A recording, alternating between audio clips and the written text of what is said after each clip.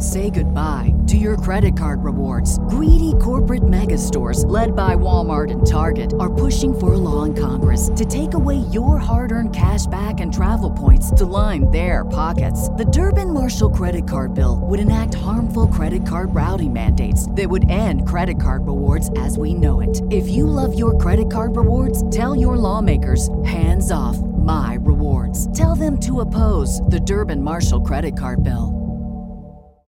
When you need mealtime inspiration, it's worth shopping Kroger, where you'll find over 30,000 mouth-watering choices that excite your inner foodie. And no matter what tasty choice you make, you'll enjoy our everyday low prices, plus extra ways to save, like digital coupons worth over $600 each week. You can also save up to $1 off per gallon at the pump with fuel points. More savings and more inspiring flavors make shopping Kroger worth it every time. Kroger, fresh for everyone. Fuel restrictions apply.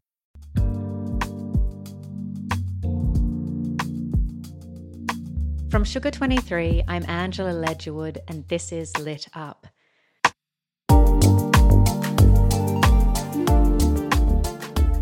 This week, we're bringing you another favourite episode from the archives with the quintessential New Yorker, Parker Posey. I've chosen to bring this one to your ears this week because if you're like me, you've been pining for the time before COVID. People were happy and engaged, and you saw crazy, wonderful things happen on the street. And I feel like Parker Posey brings that back, particularly for New Yorkers who might have seen her crossing the street in a turban or walking around the East Village with her little dog Gracie. In this conversation, we talk about her memoir from 2019, You're on an Airplane. We talk about her creative process, her art, how she prepares for roles in films such as Best in Show and Waiting for Guffman. She's had an extraordinary life. I think you'll be able to hear just what a character she is and how she's really forged a career based on integrity. I hope you enjoyed this episode. Now was Gracie in your lap? Oh my gosh. Okay, we'll cut out these crazy ladies out there. Was Gracie in your lap for a lot of it? A lot of it, yeah. And she's, Gracie was, to me, you know, a Jiminy Cricket, a sweet companion, you know, on the journey of this book. And the kind of, you know, wonder and love that you get when you look at dogs and the devotion that they give to you and the wonder of animals and of nature. And I didn't expect that to come, you know, to be so much a part of the book, but it did. It was, I'm just coming out of it. You know, the publishing world, it goes very quickly. At least it did with me in this. Mm-hmm. I spent like 2.5 years working on it, and I shot Lost in Space for almost 8 months. And then my first editor left. They closed the imprint. I got a new editor, and it's just been nonstop. So I'm still I'm just coming out of the woodwork and able to converse with people, which feels like a miracle that I can carry a conversation and and make sense. But I'm coming back, you know, because it is a real journey into your psyche and into a space it's very solitary and lonely. And but I started reading again, and the Elena Ferrante books. Have you read those? Yeah, I love them so much. So I'm on the second one. But as I was approaching the deadline, I had 3 trips for Lost in Space and to do press and one to Comic-Con in Mexico City.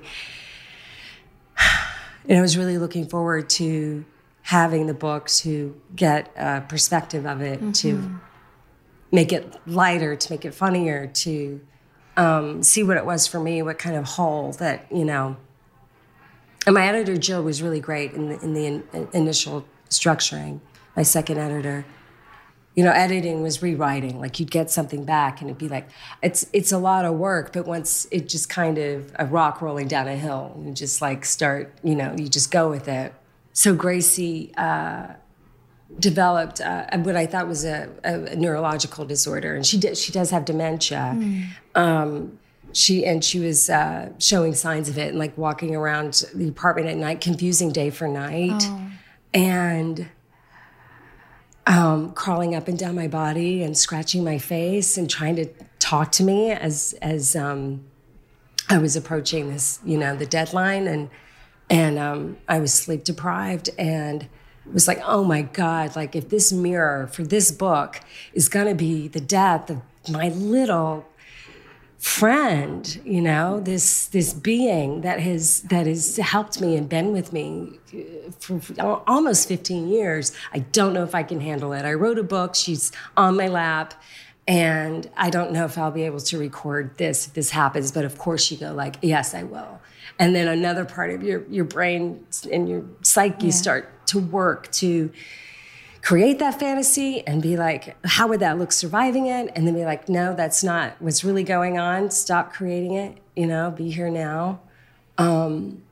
Because the creative process when I was writing, I found myself like believing things that, my old self would be more like, that's absurd to believe. Like I saw this play at the Public about this writer from Rolling Stone magazine, and it took place in the 70s. But I was like, wow, he was great. And I was like, no, that's not really that guy. He's an actor playing that guy.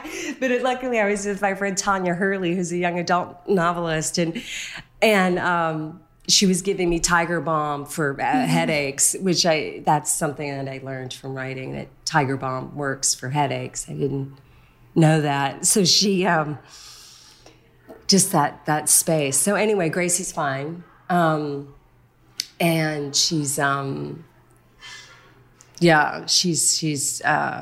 home right now, and she's doing well. I mean, she makes a big, she shows up in the book a lot. She did some modeling and made her own wigs. And did you like her work in the book? Do you think she's I'll tell her when I go home. Once I heard about what the psychic said about her past lives. So once I knew she was a 7-year-old English girl, I was hoping she would come so we could have cucumber sandwiches and I could impress her with a fairy tale. Well, she would love you. And she would, she would sit next to you and she'd put her paw on you. And yeah, she's really special. That's a funny story. I mean, I can't believe that happened. Can you tell the story a little bit again? Because I just imagine you running into a very proper, woman, almost like Upper East Side style lady who you never expect to say that she has, a dog psychic on speed dial. It was out the side of her mouth. She's like, she's holding her dog. And I see that she's really sad, but she's also kind of mystified. And she'd taken her dog, Bitsy, I think. I don't use the real name's dog in the book. She'd taken Bitsy to her vet, and the vet didn't diagnose what was wrong with Bitsy, but she got a name of a pet psychic who did. And so I said, I have to meet this pet psychic. And it was Christmas time. This is what I want for Christmas. And so Claire, the pet psychic, came over, and immediately she started taking on the traits of Gracie. And she started licking her lips and moving her jaw around. And she said she's going to have a teeth problem, and that what she really loves is peppermint. Do you ever give her peppermint? And I was like, yeah. And she's also been, since she was a puppy, chewing gum on the sidewalks of New York and getting into my friends' purses and chewing their mint gum. And I take her to Sundays and Cones where I get mint ice cream, and I give her a dollop of my own ice cream. And she's like, just a little piece of candy cane. It was Christmas time, so I even had that candy cane, and she just went crazy. She went on her, she got up on her feet, her paws, and started doing circus when she would do this, like, walk on her hind legs and look like a circus dog is gonna, with the ball in the air. But yeah, there was nothing wrong with Gracie. She has just very proper manners. When she barks when someone comes over, and when she's not being rude, she wants you to sit down. She wants you to sit down, and because she was an English girl, a 7-year-old English girl, and there's an 7-year-old English girl trapped in her body. So when friends come over, you have to sit down, and Gracie can greet you properly. And she puts a paw on their knee, and, it's tea time for crumpets. And, so that's one of my entertaining stories. I wanted to be entertaining in this book. I entertained myself, and that's what was interesting. There's not a lot of great roles out there now. There's lots of, really tough action kind of people, cops, and, it's just superhero stuff, and not a lot of roles like in the independent movies that I did in the 90s. So, do you feel that's changing now with kind of Me Too stuff? No. I know. I like one of my big questions was, I don't. You write about femininity a lot, and why have we diminished the feminine? And I wondered, why is it going on? I don't know. And I just had this hope that maybe when you wrote that sentence, it was the before, and now we feel like the after. But does it feel like that from the inside? No. I mean, femininity is not things that are of issue. Right? It's to not categorize. It's to not be on this side of the fence or that side of the fence. I think the femininity is like inclusive storytelling. It's for everyone. I mean, I'm sure for so many actors, like the reason you get into it, is it to experience these extreme emotions that you can't experience elsewhere, or what was the impulse? It's the story and the desire to be empathetic, to be interested in someone else, and to think like, where is their heart? What do they how do they feel? What was their past? Who were their parents? Like Chekhov plays. Like I love that. I love great writing. So that's what it attracts me to want to act. Now the Marvel movies and this remove from the personal and our interest in looking at actors portraying human beings outside of history. And we hardly ever see those kinds of movies anymore. That aren't historical, right? But why is that happening? Why is that plastic? To me, it's like the desire to inflate, People want to see something that's inflated, that's strong, that's can survive, and then kids love it too. It's so strange. There's something, I feel like an old lady, I look at Pixar and I'm like, wow, that looks sharp.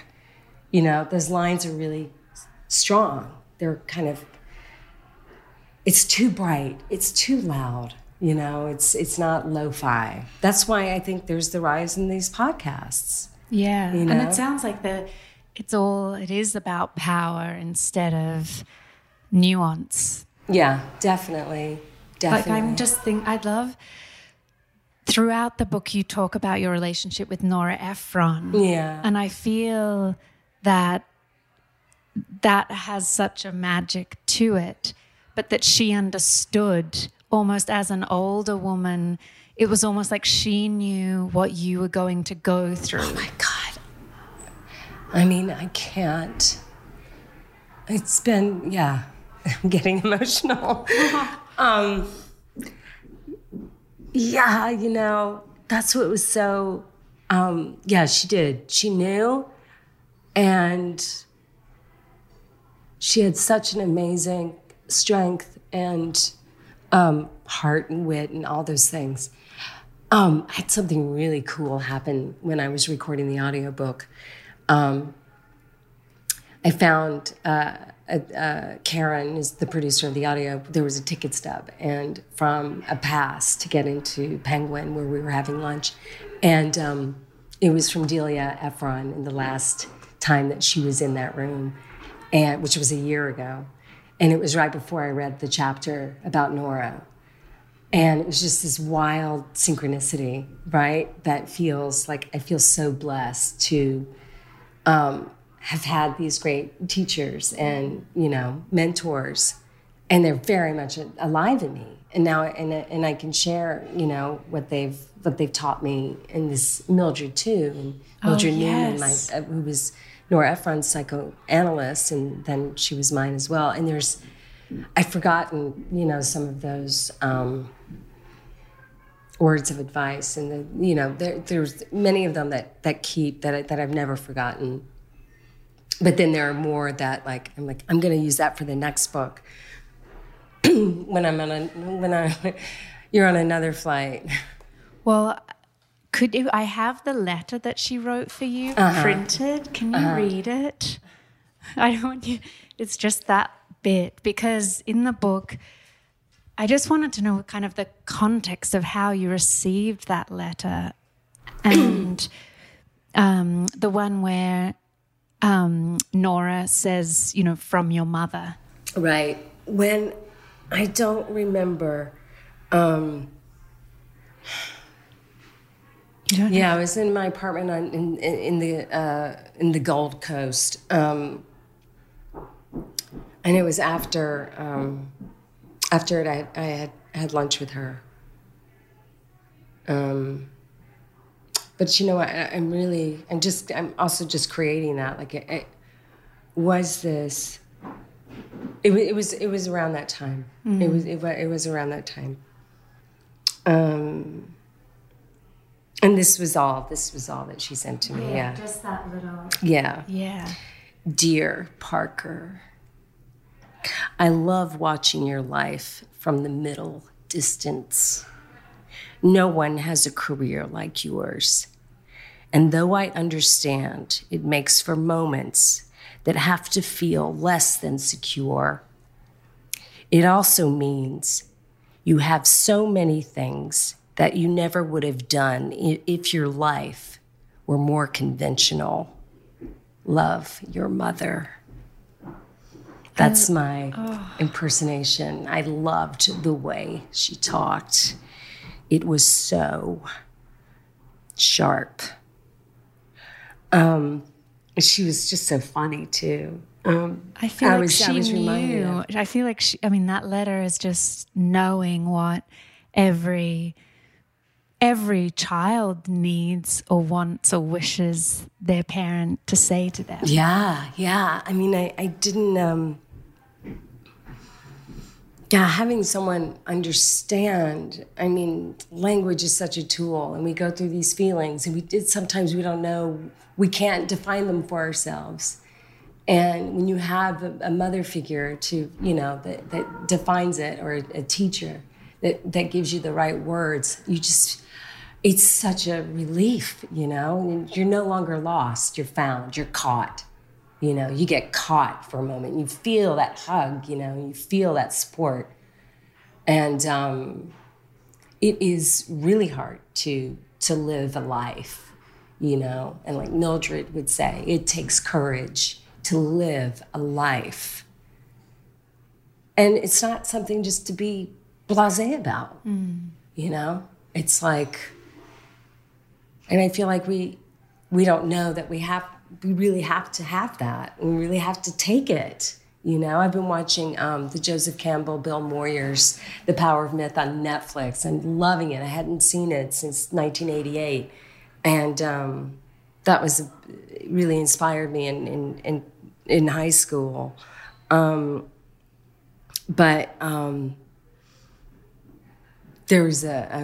friend Kevin read the book, and he started laughing. He goes, "Do you remember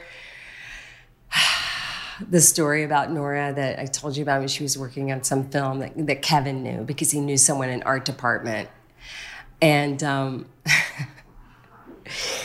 there was an art director, a man, who was undermining her choices in whatever movie that she was doing.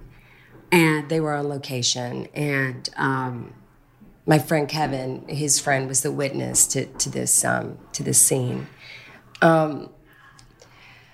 And she brings the man in and she fires him. And he says, I can't believe you're doing this. I came all the way out from, away from home to be here, and you stabbed me in the back. I can't believe you stabbed me in the back. And she said,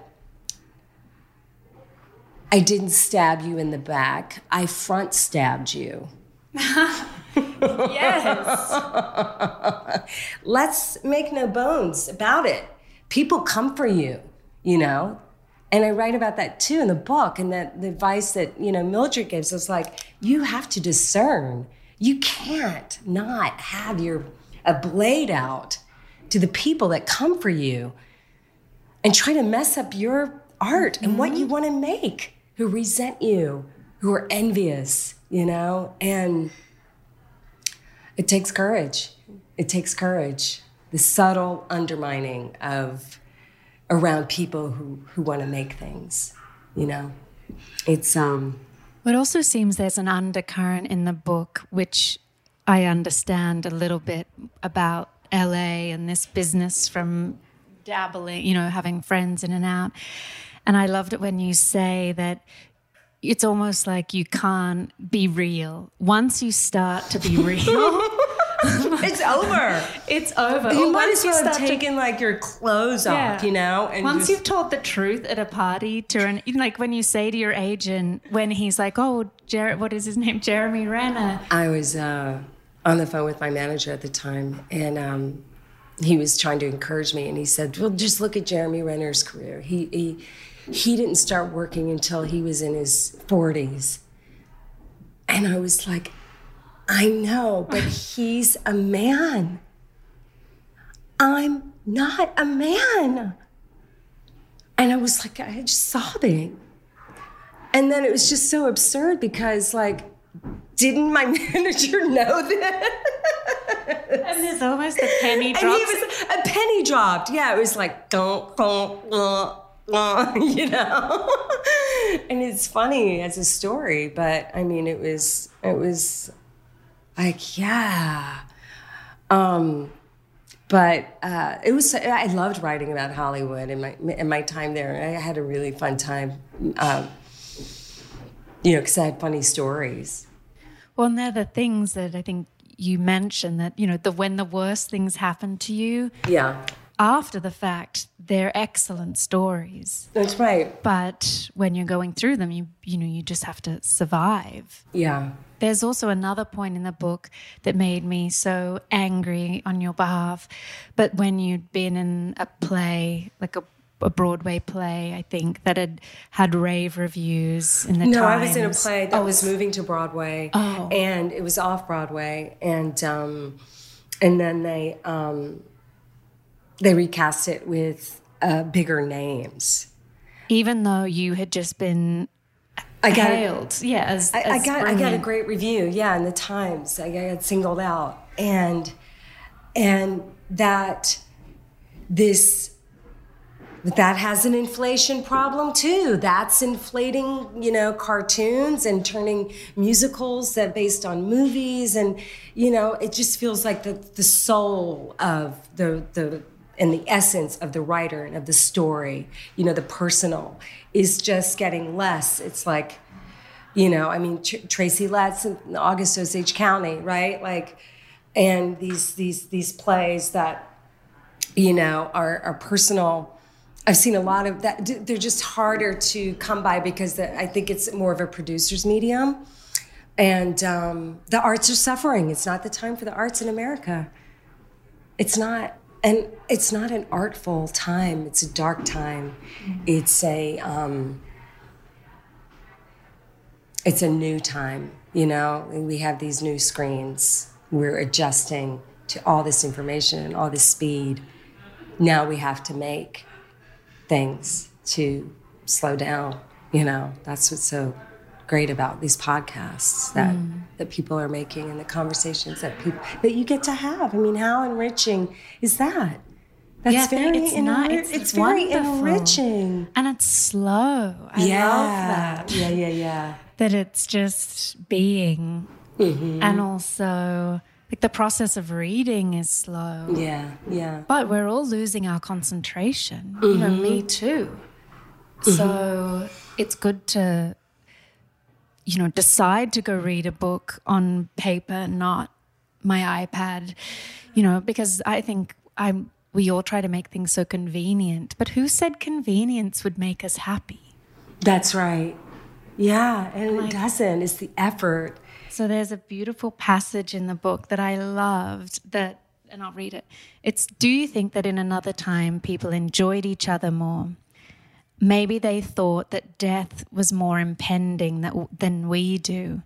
But it's all about this kind of collective, like, we're not present anymore. And maybe they knew, I think in the passage you're really talking about, like, maybe they knew that we were dying more than we acknowledge that we're dying every day. Because we have these things that are distracting us from, you know, that awareness of that we are gonna die and anything could happen at any moment.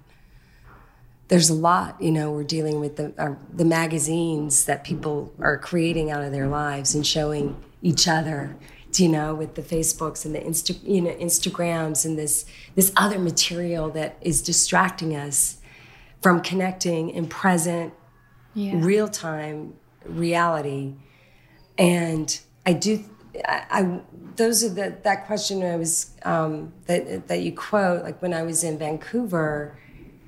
It's a very Generation X thing, you know. And like when I was a 15-year-old, it's the same kind of, like, you know, yearning for connection that I think teenagers, at least I did when I was 15, had.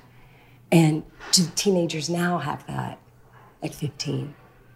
Or do they feel just so alone and scared of the guns at school? You know, like, I hope it's okay, you know. It makes me nervous, the teenagers and kids, and how I pray they're connected and they're connecting, you know.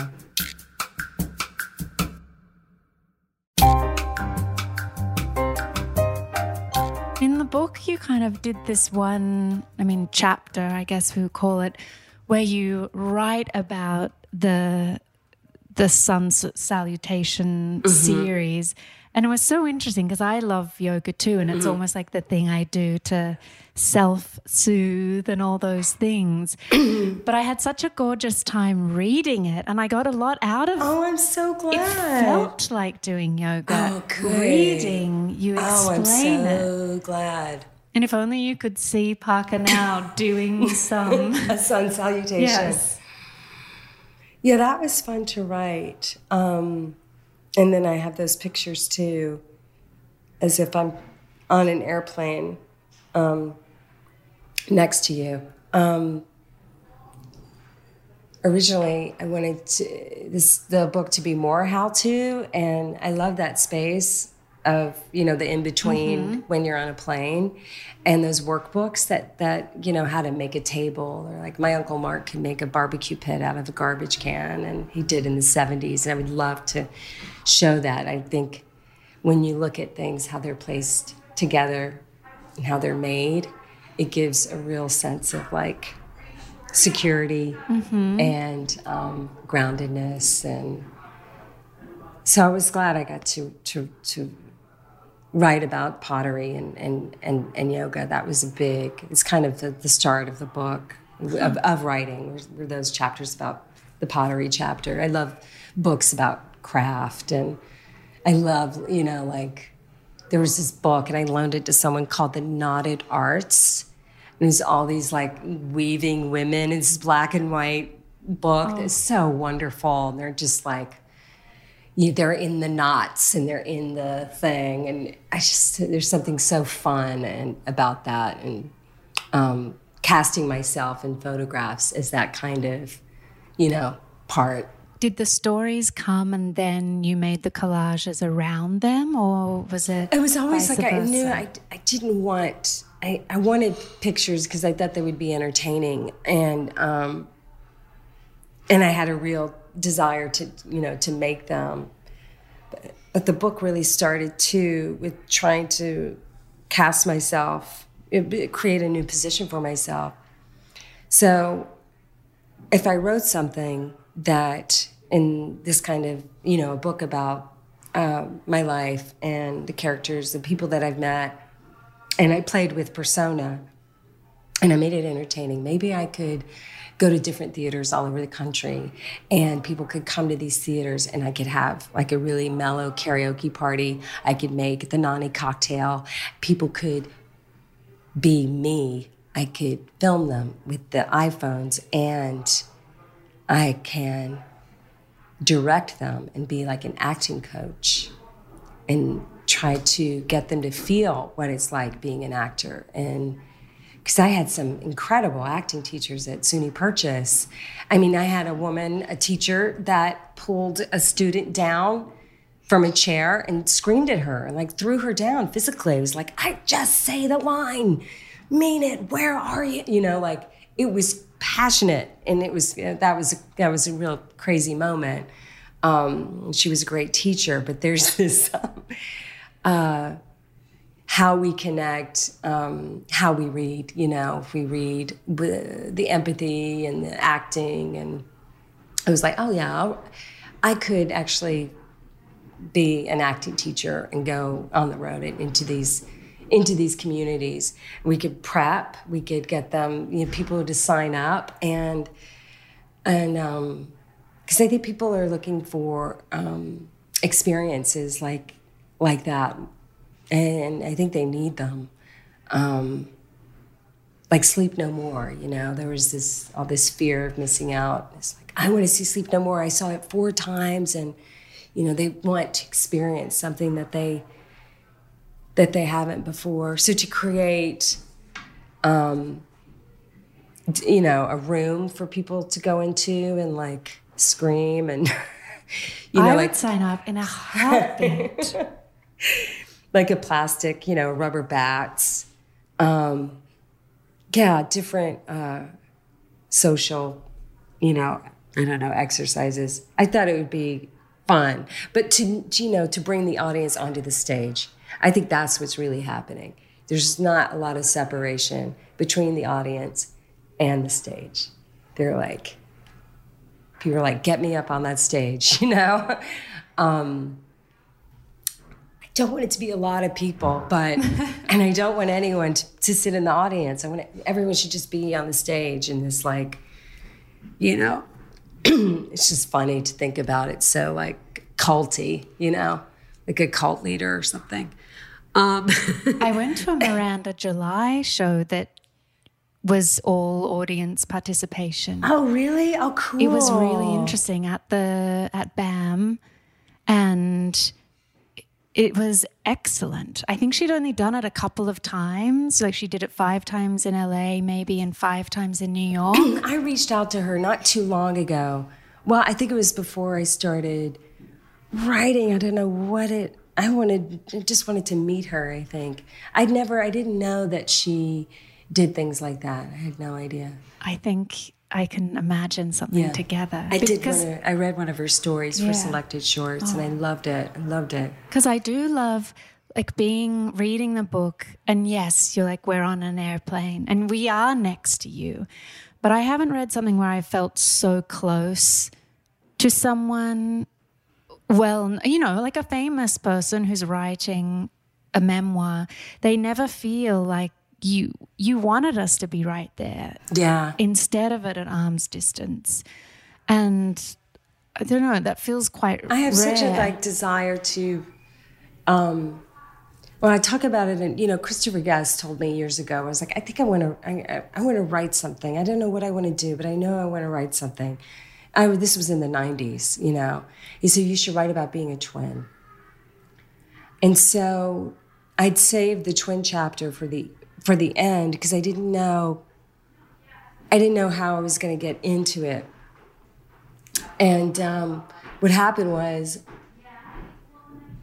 I got into the airplane and I'm looking through the Sky Mall catalog and talking about my brother. And that to me was so intimate. You know, I got back on the plane. I'm not, you know, telling a story. This is something I want to get for my brother. You know, this John Lemon t-shirt. And these like silly things are in those Sky Mall catalogs.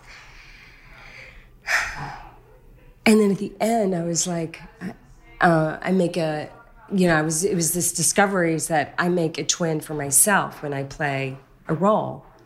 And then I sent the book to Chris, and he told me I should write about being a twin because it's fascinating.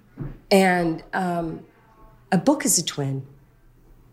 So that intimacy for me and the process of writing was very much about twinning and creating the other. And so being a twin, the other comes alive more inside yourself in your encounters. That's kind of the pain or the loneliness of being a twin. And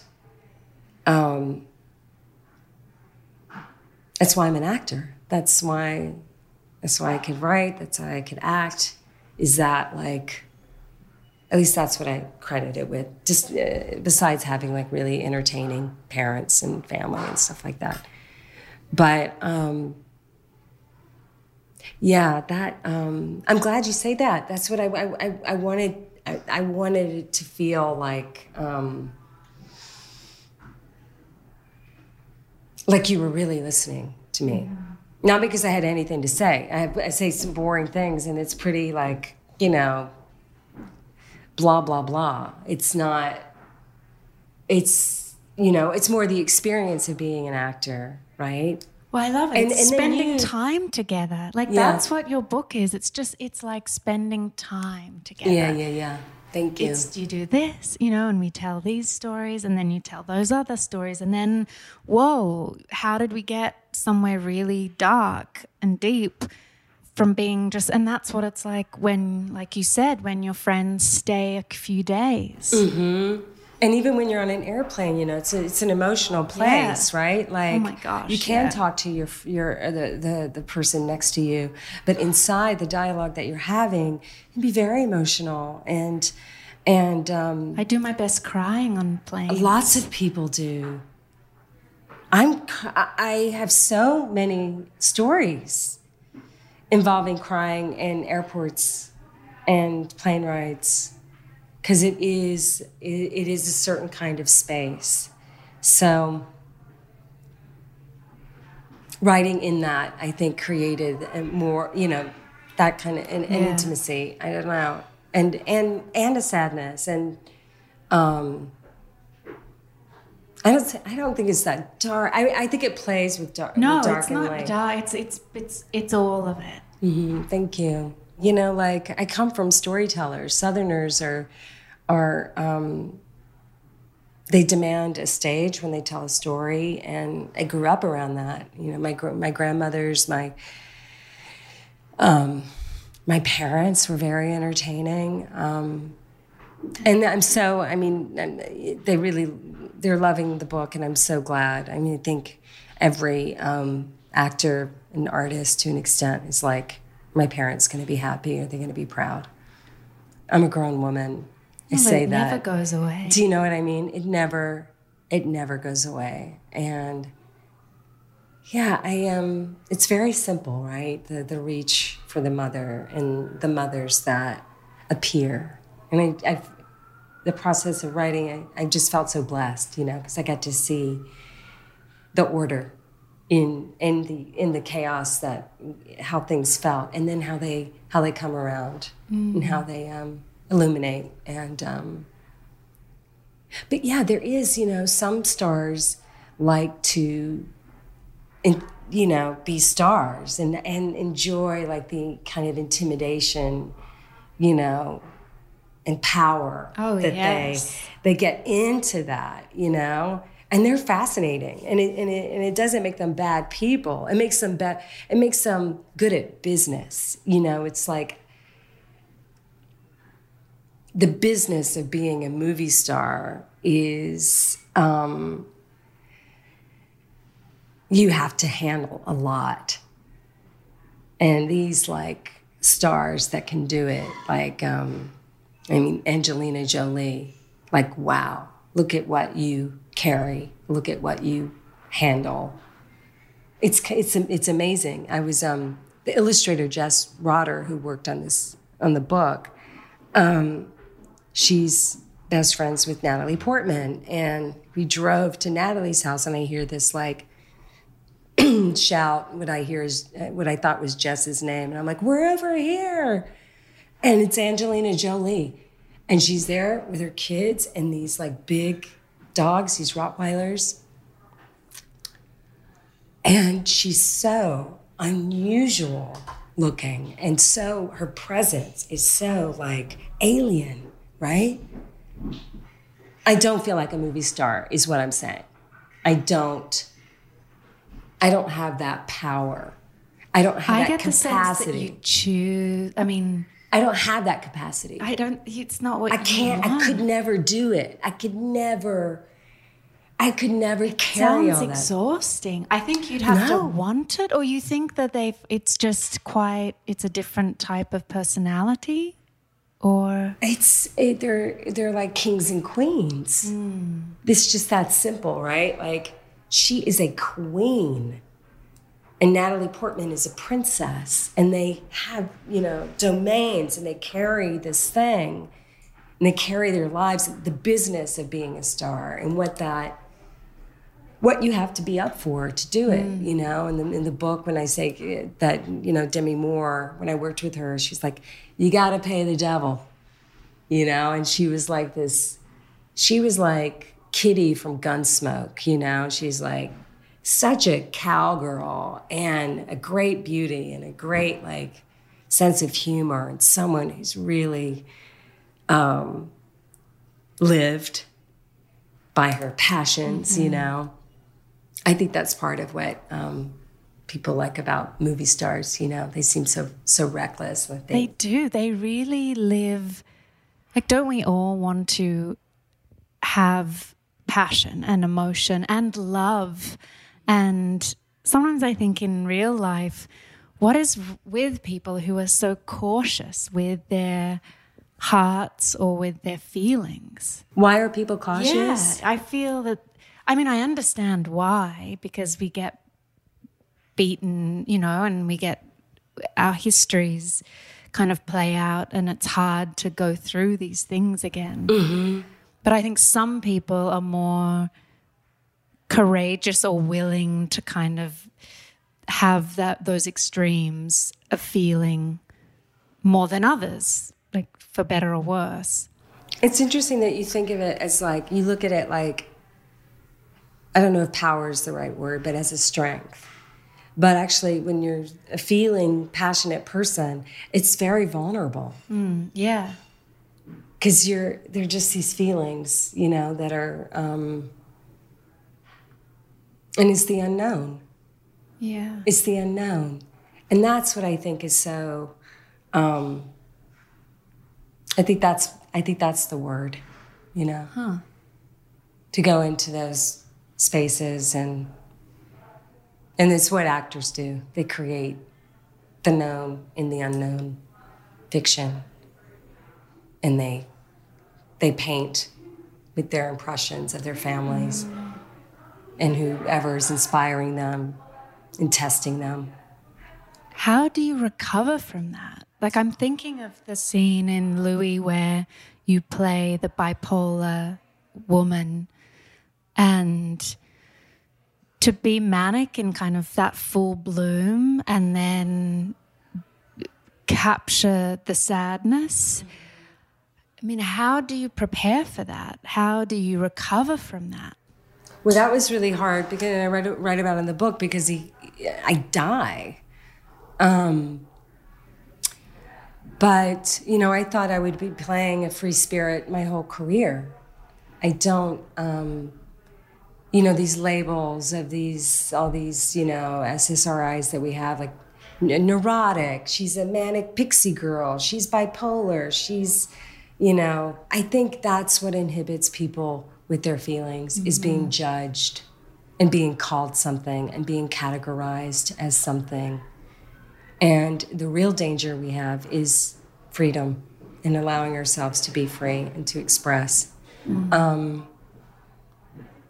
That's what I worry about. Not that I can do, it was one of the desires to write. It's just simply to express. But there's something that's really heartbreaking about acting.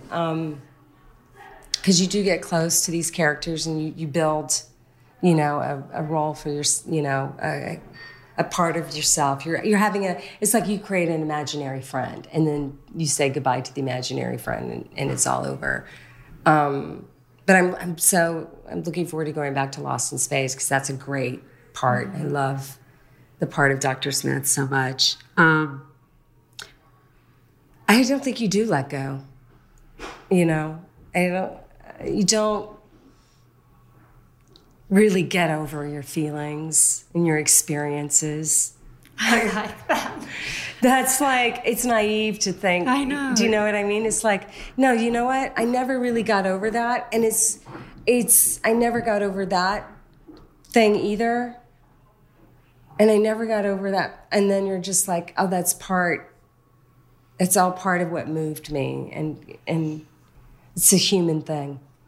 It's very human to not get over the things that move you, and they shouldn't, Yeah, why would we? I just feel that there's so much work done to get over things, and actually, if you don't just get accept over them. that you're never gonna, we could all save a lot of time and money right now. Done.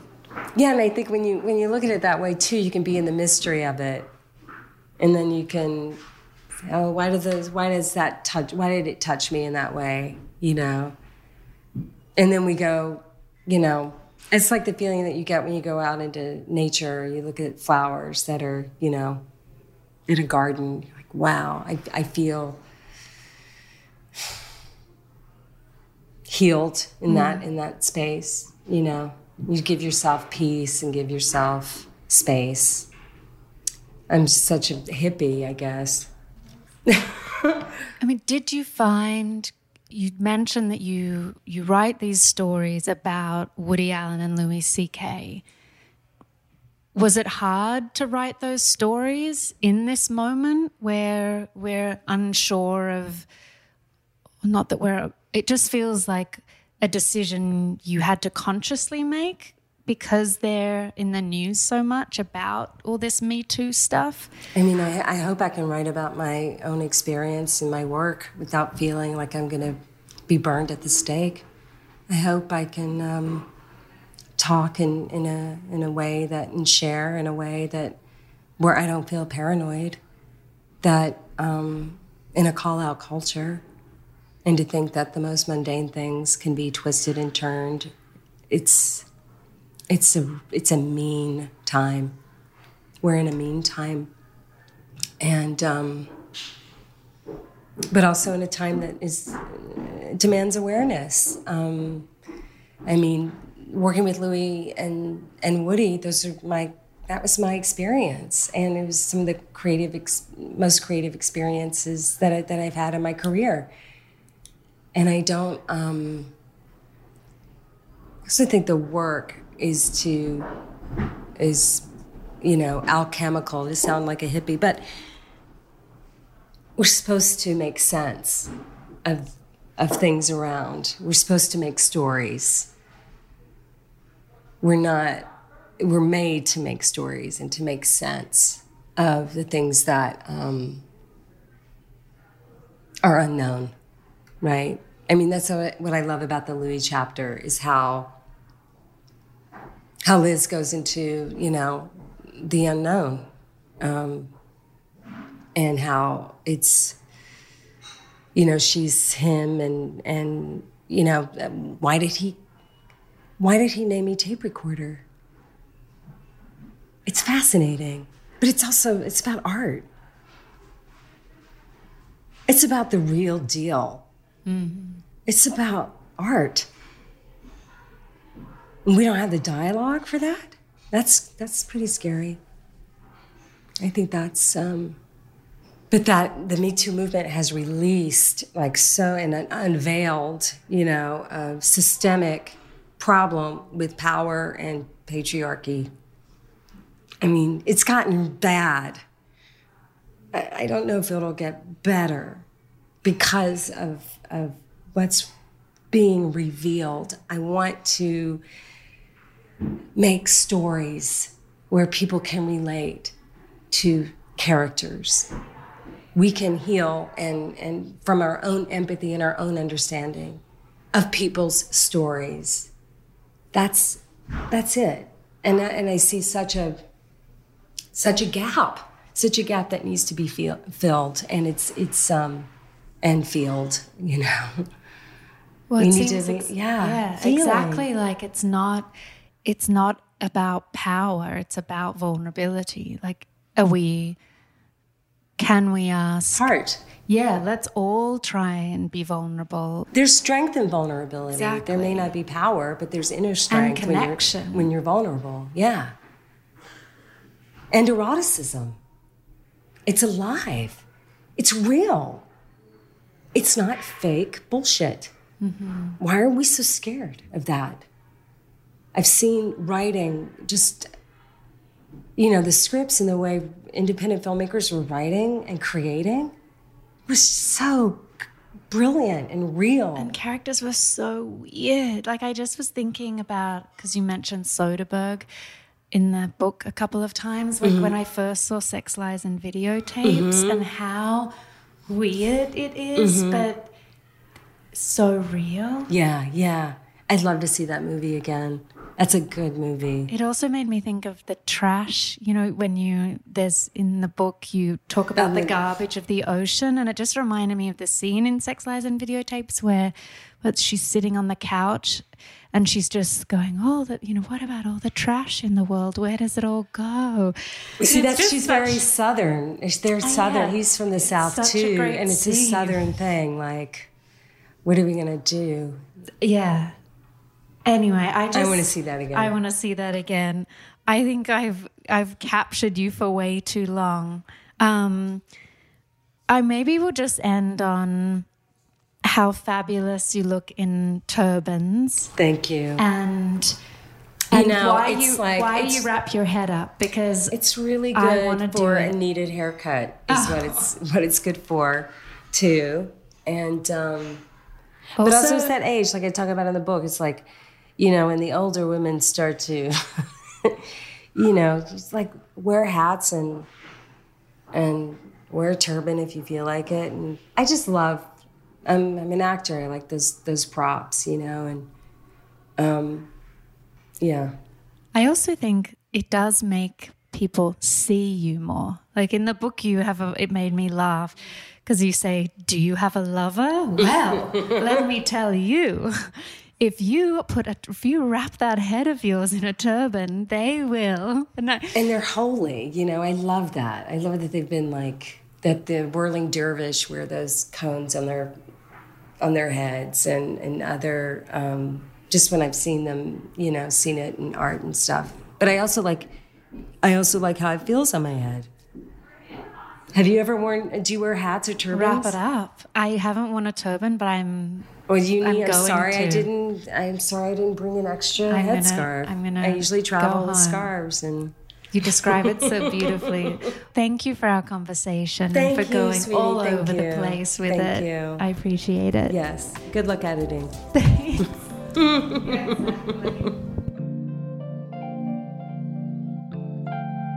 Thanks so much for listening to my conversation with Parker Posey from 2019. We are taking next week off for Labor Day, but we'll be back September 13th with my conversation with Annie Daly about her book Destination Wellness. Lit Up is a podcast from Sugar 23. It's hosted by me, Angela Ledgerwood, and is produced by Liam Billingham. Mike Mayer and Michael Sugar are the executive producers. The theme music is by Andrei Radovsky. Please rate, review, and subscribe wherever you get your podcasts, but most importantly, recommend the show to people in your life. Until next time, bye everyone.